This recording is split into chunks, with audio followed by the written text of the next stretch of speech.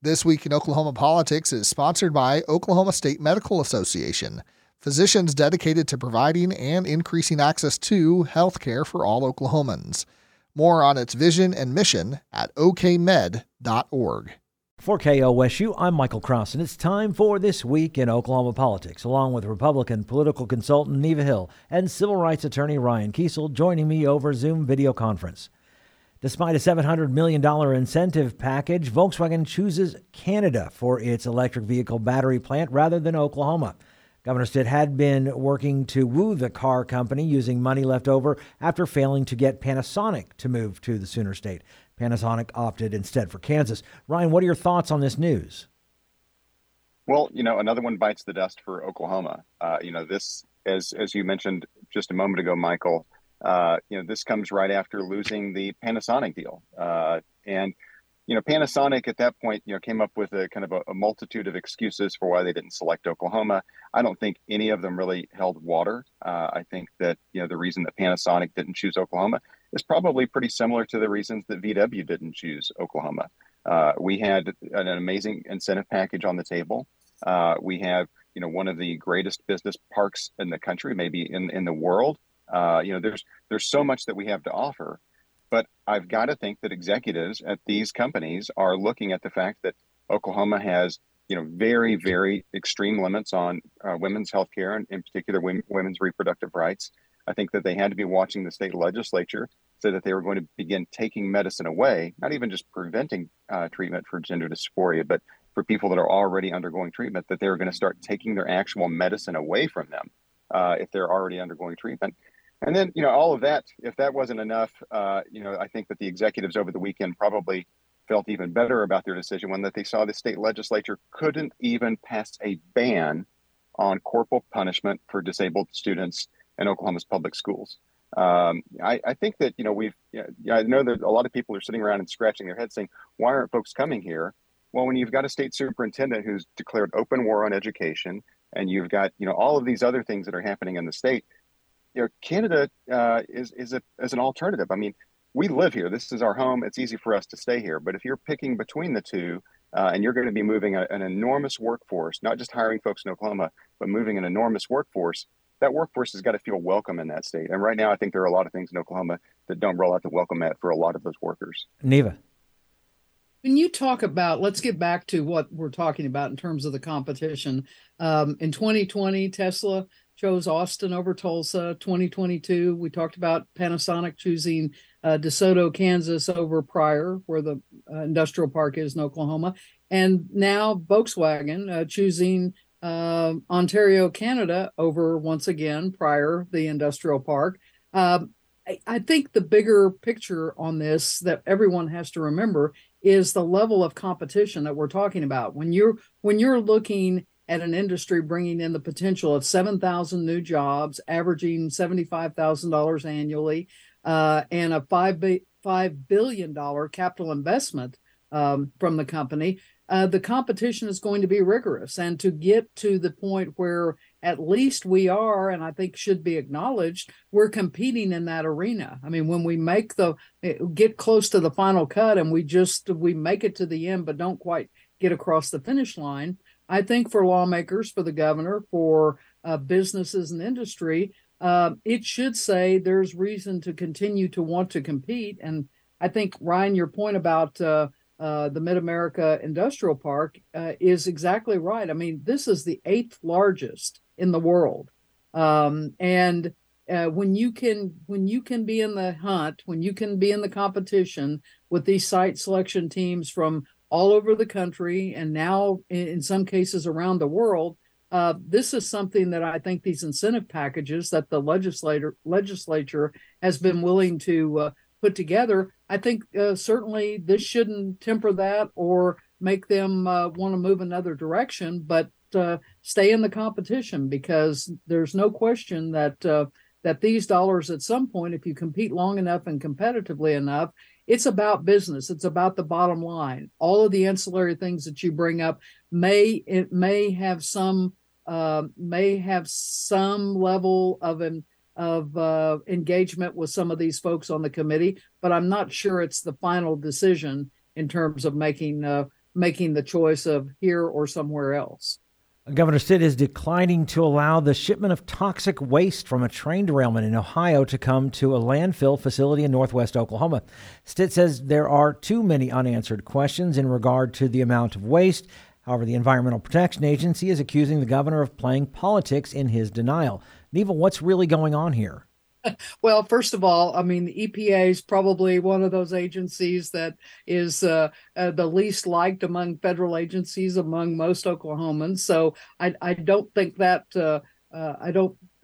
their idea and the EPA accusing the governor of grandstanding went very far in anybody's estimation of carrying what was said. I think the bigger question was exactly what the governor said when he made the announcement, and that is that there were too many unanswered questions about the shipment of the hazardous materials. So with the backdrop of what happened with the train derailment in East Palestine, Ohio earlier this month, and the fact that the governor engaged with both the United States senators as well as the congressman from the area where we do have one of those waste disposal facilities in western Oklahoma, I think all parties were engaged, and they did believe that this was the most prudent course for this particular issue with this particular shipment. Going forward, there'll be a lot of other discussions, and obviously, the fact that in Major County in northwestern Oklahoma,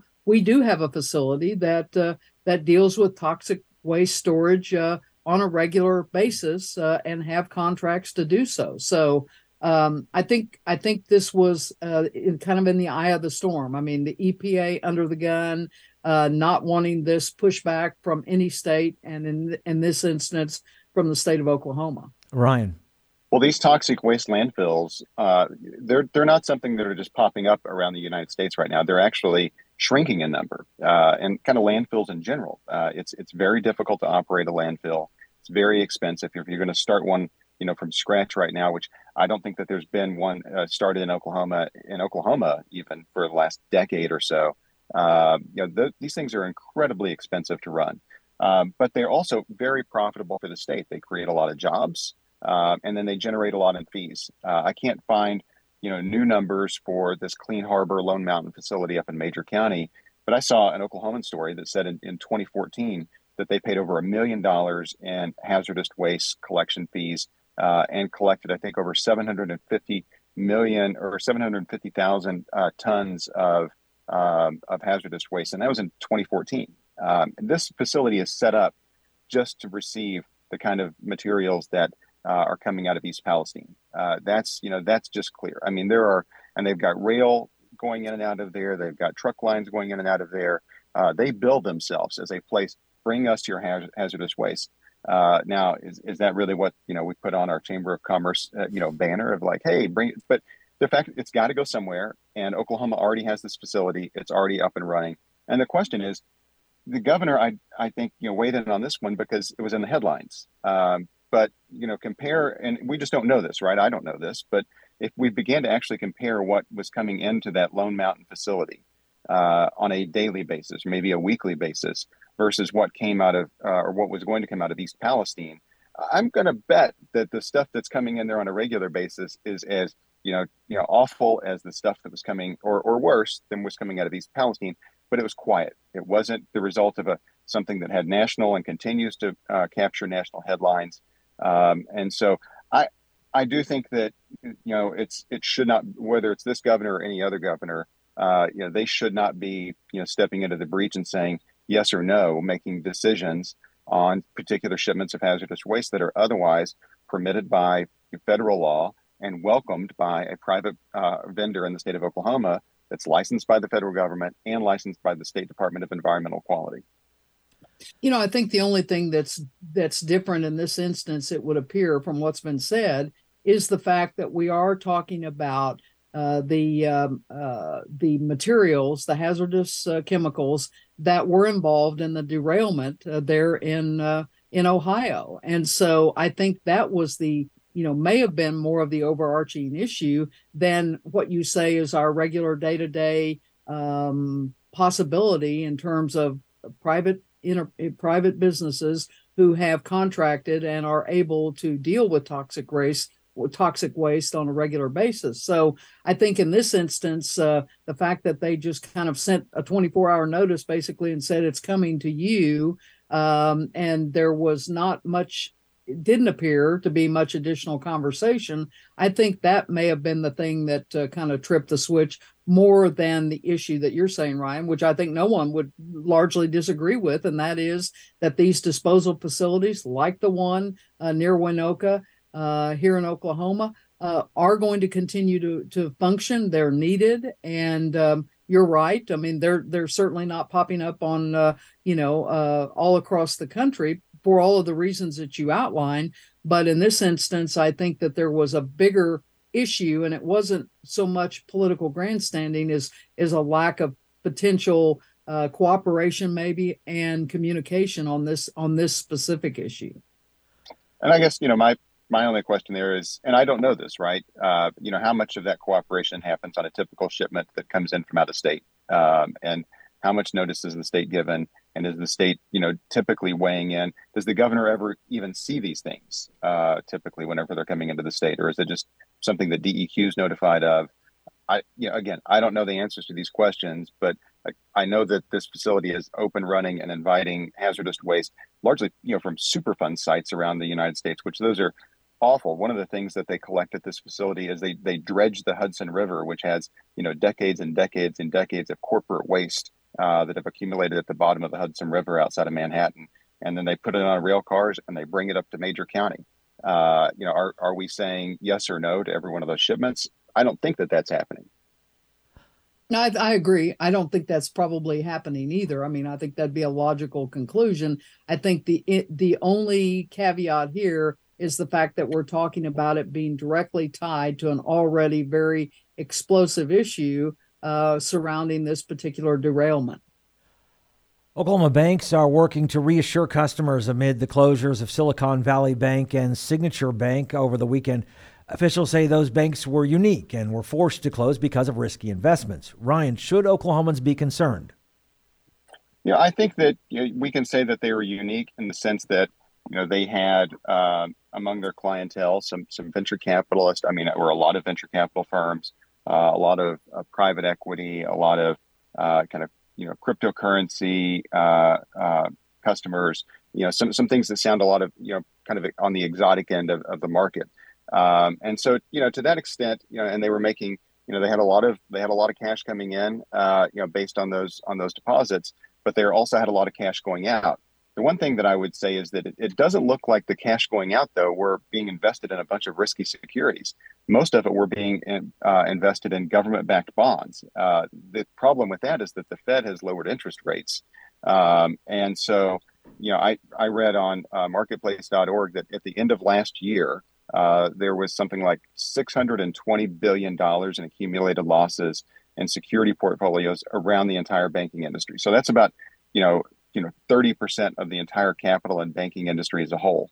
And a lot of that comes from the downturn in the bond market. And so, I think that, we can look at Oklahoma banks and, feel, assured by what's happening. But at the same time, I know that these banks have got to be taking a look at, their long-term investments in bond markets and making sure that, their investment strategy versus their lending strategy is balanced so that they don't fall into this risk. But this does seem to be isolated to, one or two different banks. But it does show how a bank can get upside down very quickly, because I think that it was, within 24 hours, you had customers at that bank, had access to their online accounts, and all of a sudden they were shut out. And then, even showing up at the door trying to get in, security was turning them away, and they thought that their investments were safe. So it is, know your bank, understand them. I think that's, one of the great things about local banks is that you can have a much greater understanding of what it is that they're up to with your money and their money.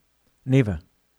I think that's right. First of all, I think, community banks, particularly here in Oklahoma, by their own admission, they talk about how they keep a lot of their money sidelined. They don't invest in these 10 and 20-year loans.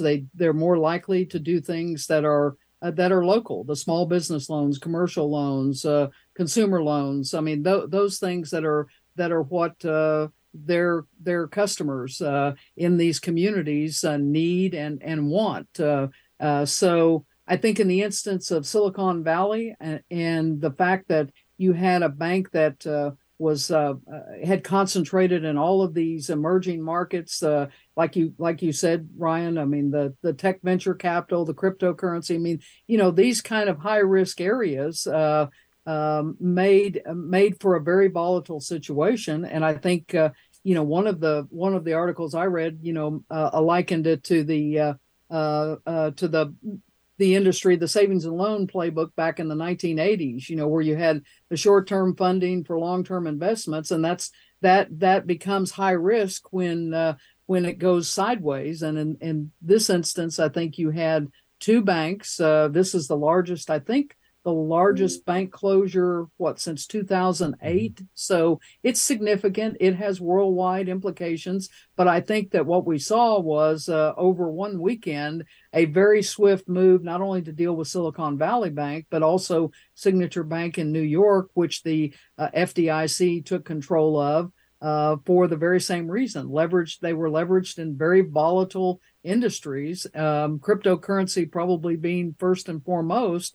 And they had to, I think they had to get control and allay fears of folks worldwide in terms of could this type of bank closures escalate. So, and we all remember, those of us who were around in the 80s here in Oklahoma, I mean, it can be a real deal. And so the instability of that and the ramifications have the ripple effect that go on and on and on. But in this instance, I think they have been very clear at what was going on, that it was bad business in terms of how they had operated. What they had at Silicon Valley was a liquidity crisis, and when you become victim to that, your balance sheet really dictates your outcome, and it's not a good one. And so I think I do commend the local community bankers across Oklahoma, many of whom made statements to their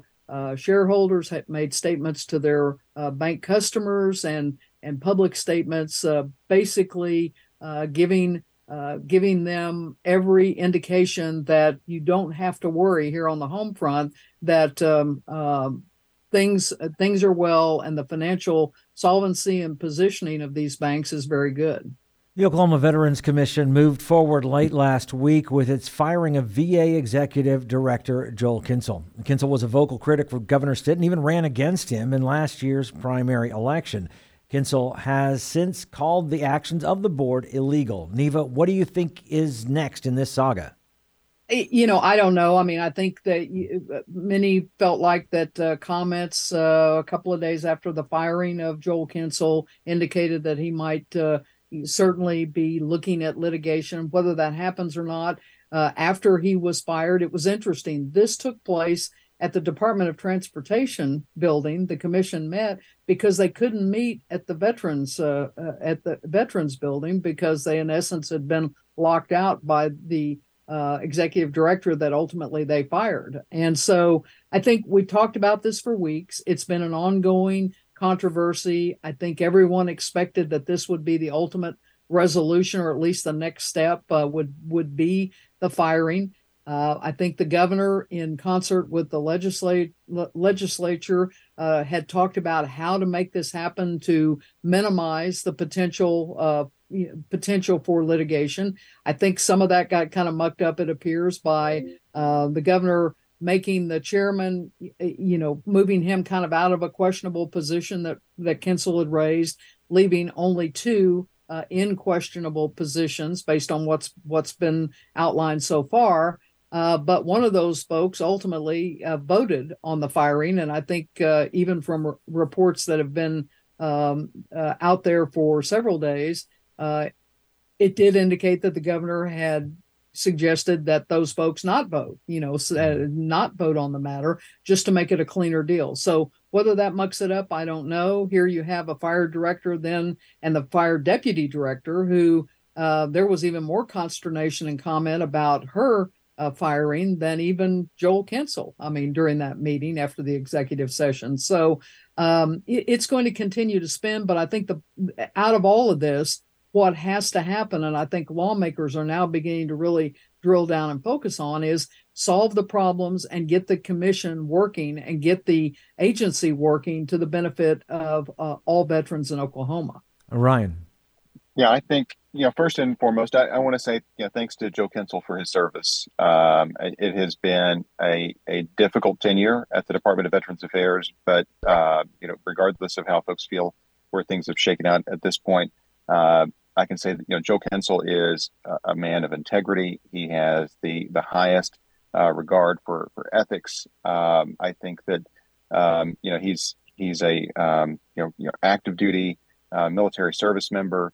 So there's a lot to thank Joe Kinsel for. And I think that he's somebody who has decided to commit his life to public service. And I wouldn't be surprised if we see him serving in some capacity at a future date. I think of like where this goes from here. And the Attorney General has said that he still believes that the governor's actions and these appointments and not consulting the local veterans organizations is required by law. He believes that the Attorney General has stated that he believes that the governor's actions are illegal, but the Attorney General hasn't done anything. He said that the legislature might act faster on this than the Attorney General even could. We'll see what the legislature does, but the legislature has a couple of things in front of them. First, they've got legislation by Representative Stegall, Representative Stegall has legislation that would reduce the governor's appointment power down to 2 members of the commission from, I believe it's 8 right now, that he'd go from 8 to 2 appointed members. And then you've got other folks in the legislature that really want to, move the Veterans Commission, forward and really get back to its mission. I think chief among those is Representative Josh West, a former, a veteran himself, Purple Heart recipient. He has said that he is tired, and we're on the radio, but so I'll say he has said he is tired of the BS, and he didn't say BS, but he's very much tired of the BS, and he's like, I don't care about all of this drama. We've got a mission that we've got to accomplish, and I think as chair of the Veterans Affairs Committee and as a veteran himself, he's probably going to play a very active role in the legislature moving forward.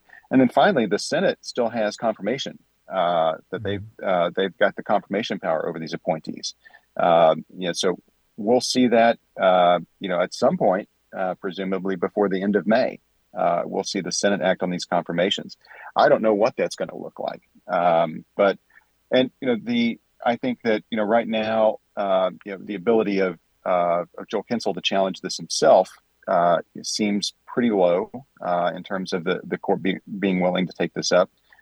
It's most certainly the Attorney General, if there's going to be litigation beyond this, that the Attorney General would take that up. And then, but again, that probably won't happen until the legislature is done in May. And then if he did bring that case and they decided that this firing and then the subsequent hiring were invalid, then we might be back at square one in terms of, what happens next. I think it's important to note, too, I mean, we talked about the firing. There also was action in that same meeting. It was a 5-0 vote with, I think, 1 abstention. The commission voted to hire former Navy Undersecretary Greg Silvanik as the interim director. So they put someone immediately in at the helm, certainly a fairly recognizable figure in many veteran circles and certainly in military circles, given his past involvement. So I think that was an important step in addition to all of the other actions that were taken at that meeting. And now we'll see how they begin to tackle all of the issues, like you say, Ryan. I mean, there's some big issues. I mean, they've got to get the legislature to basically look at probably a $20 to $25 million additional appropriation to finish the Veterans Center at Salisaw, given the overruns that are there and the mess that is, in addition to many of the other big issues that are on the burner for them to take a look at. Well, the legislature's got $700 million more dollars that they get to spend now because we didn't get the VW deal.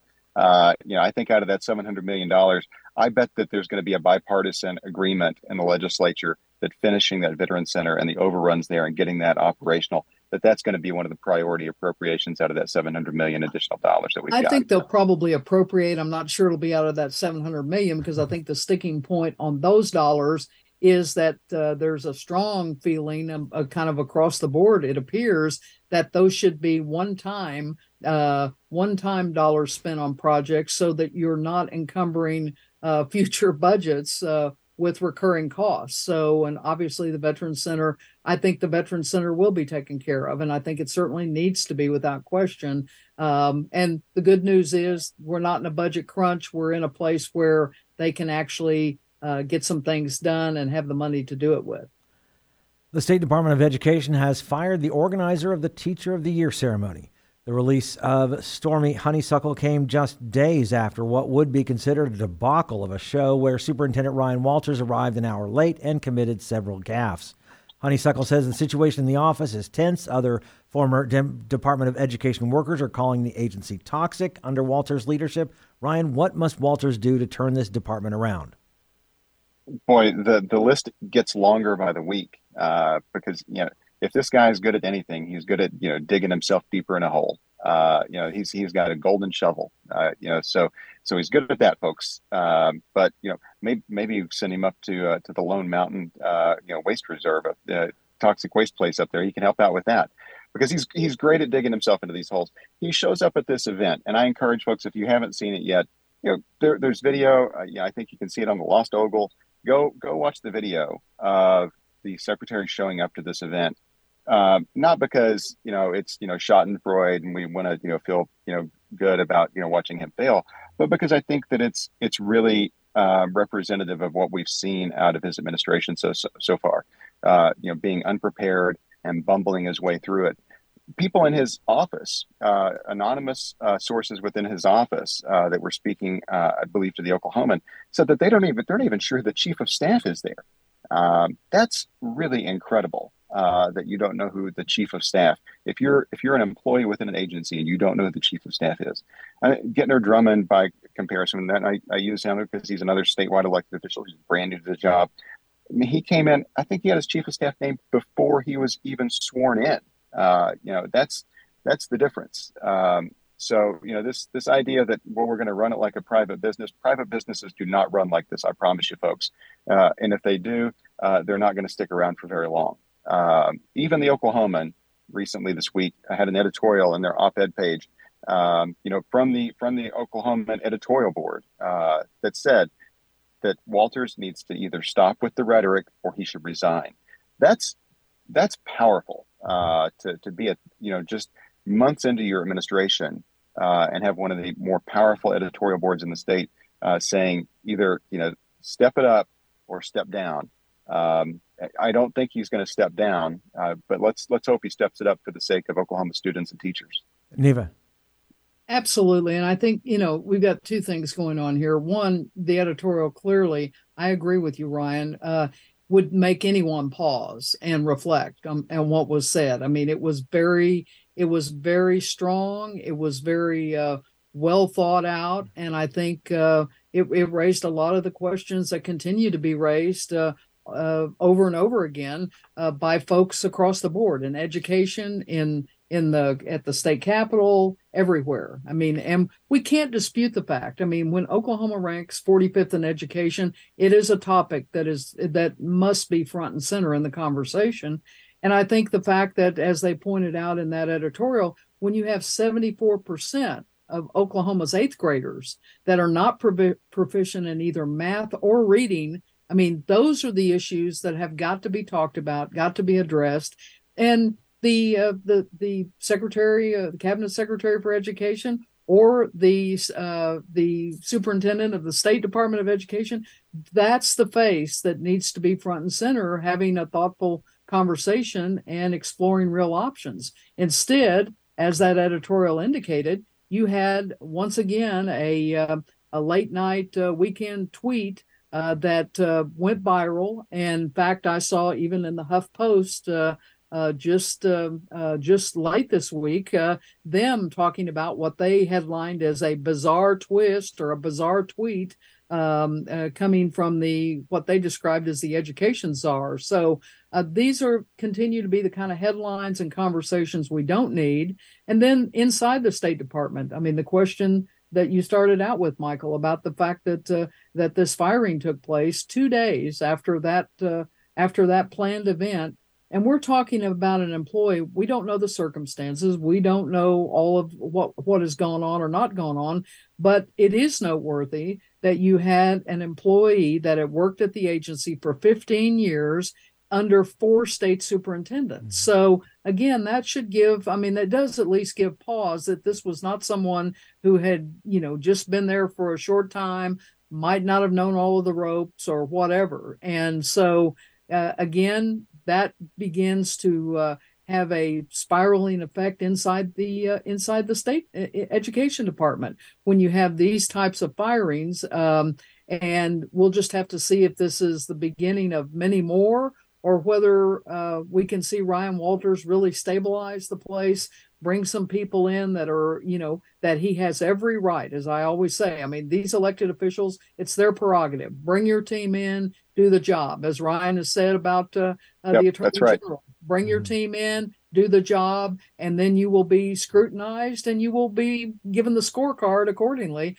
But that's the nature of what the operation is all about. So I think it's regrettable that we can't have more positive headlines or more positive issues being brought to the forefront for conversation at the Department of Ed than what we're seeing right now. And hopefully that'll change and change quickly, well before the end of this session, so we can see some positive outcomes. Ryan and Neva's comments do not necessarily reflect the views of KOSU, its staff, or management. Programs like this are made possible through support from KOSU members who are listeners like you. Consider a gift to KOSU in support of This Week in Oklahoma Politics at donate.kosu.org. This Week in Oklahoma Politics is sponsored by Oklahoma State Medical Association, physicians dedicated to providing and increasing access to health care for all Oklahomans. More on its vision and mission at okmed.org.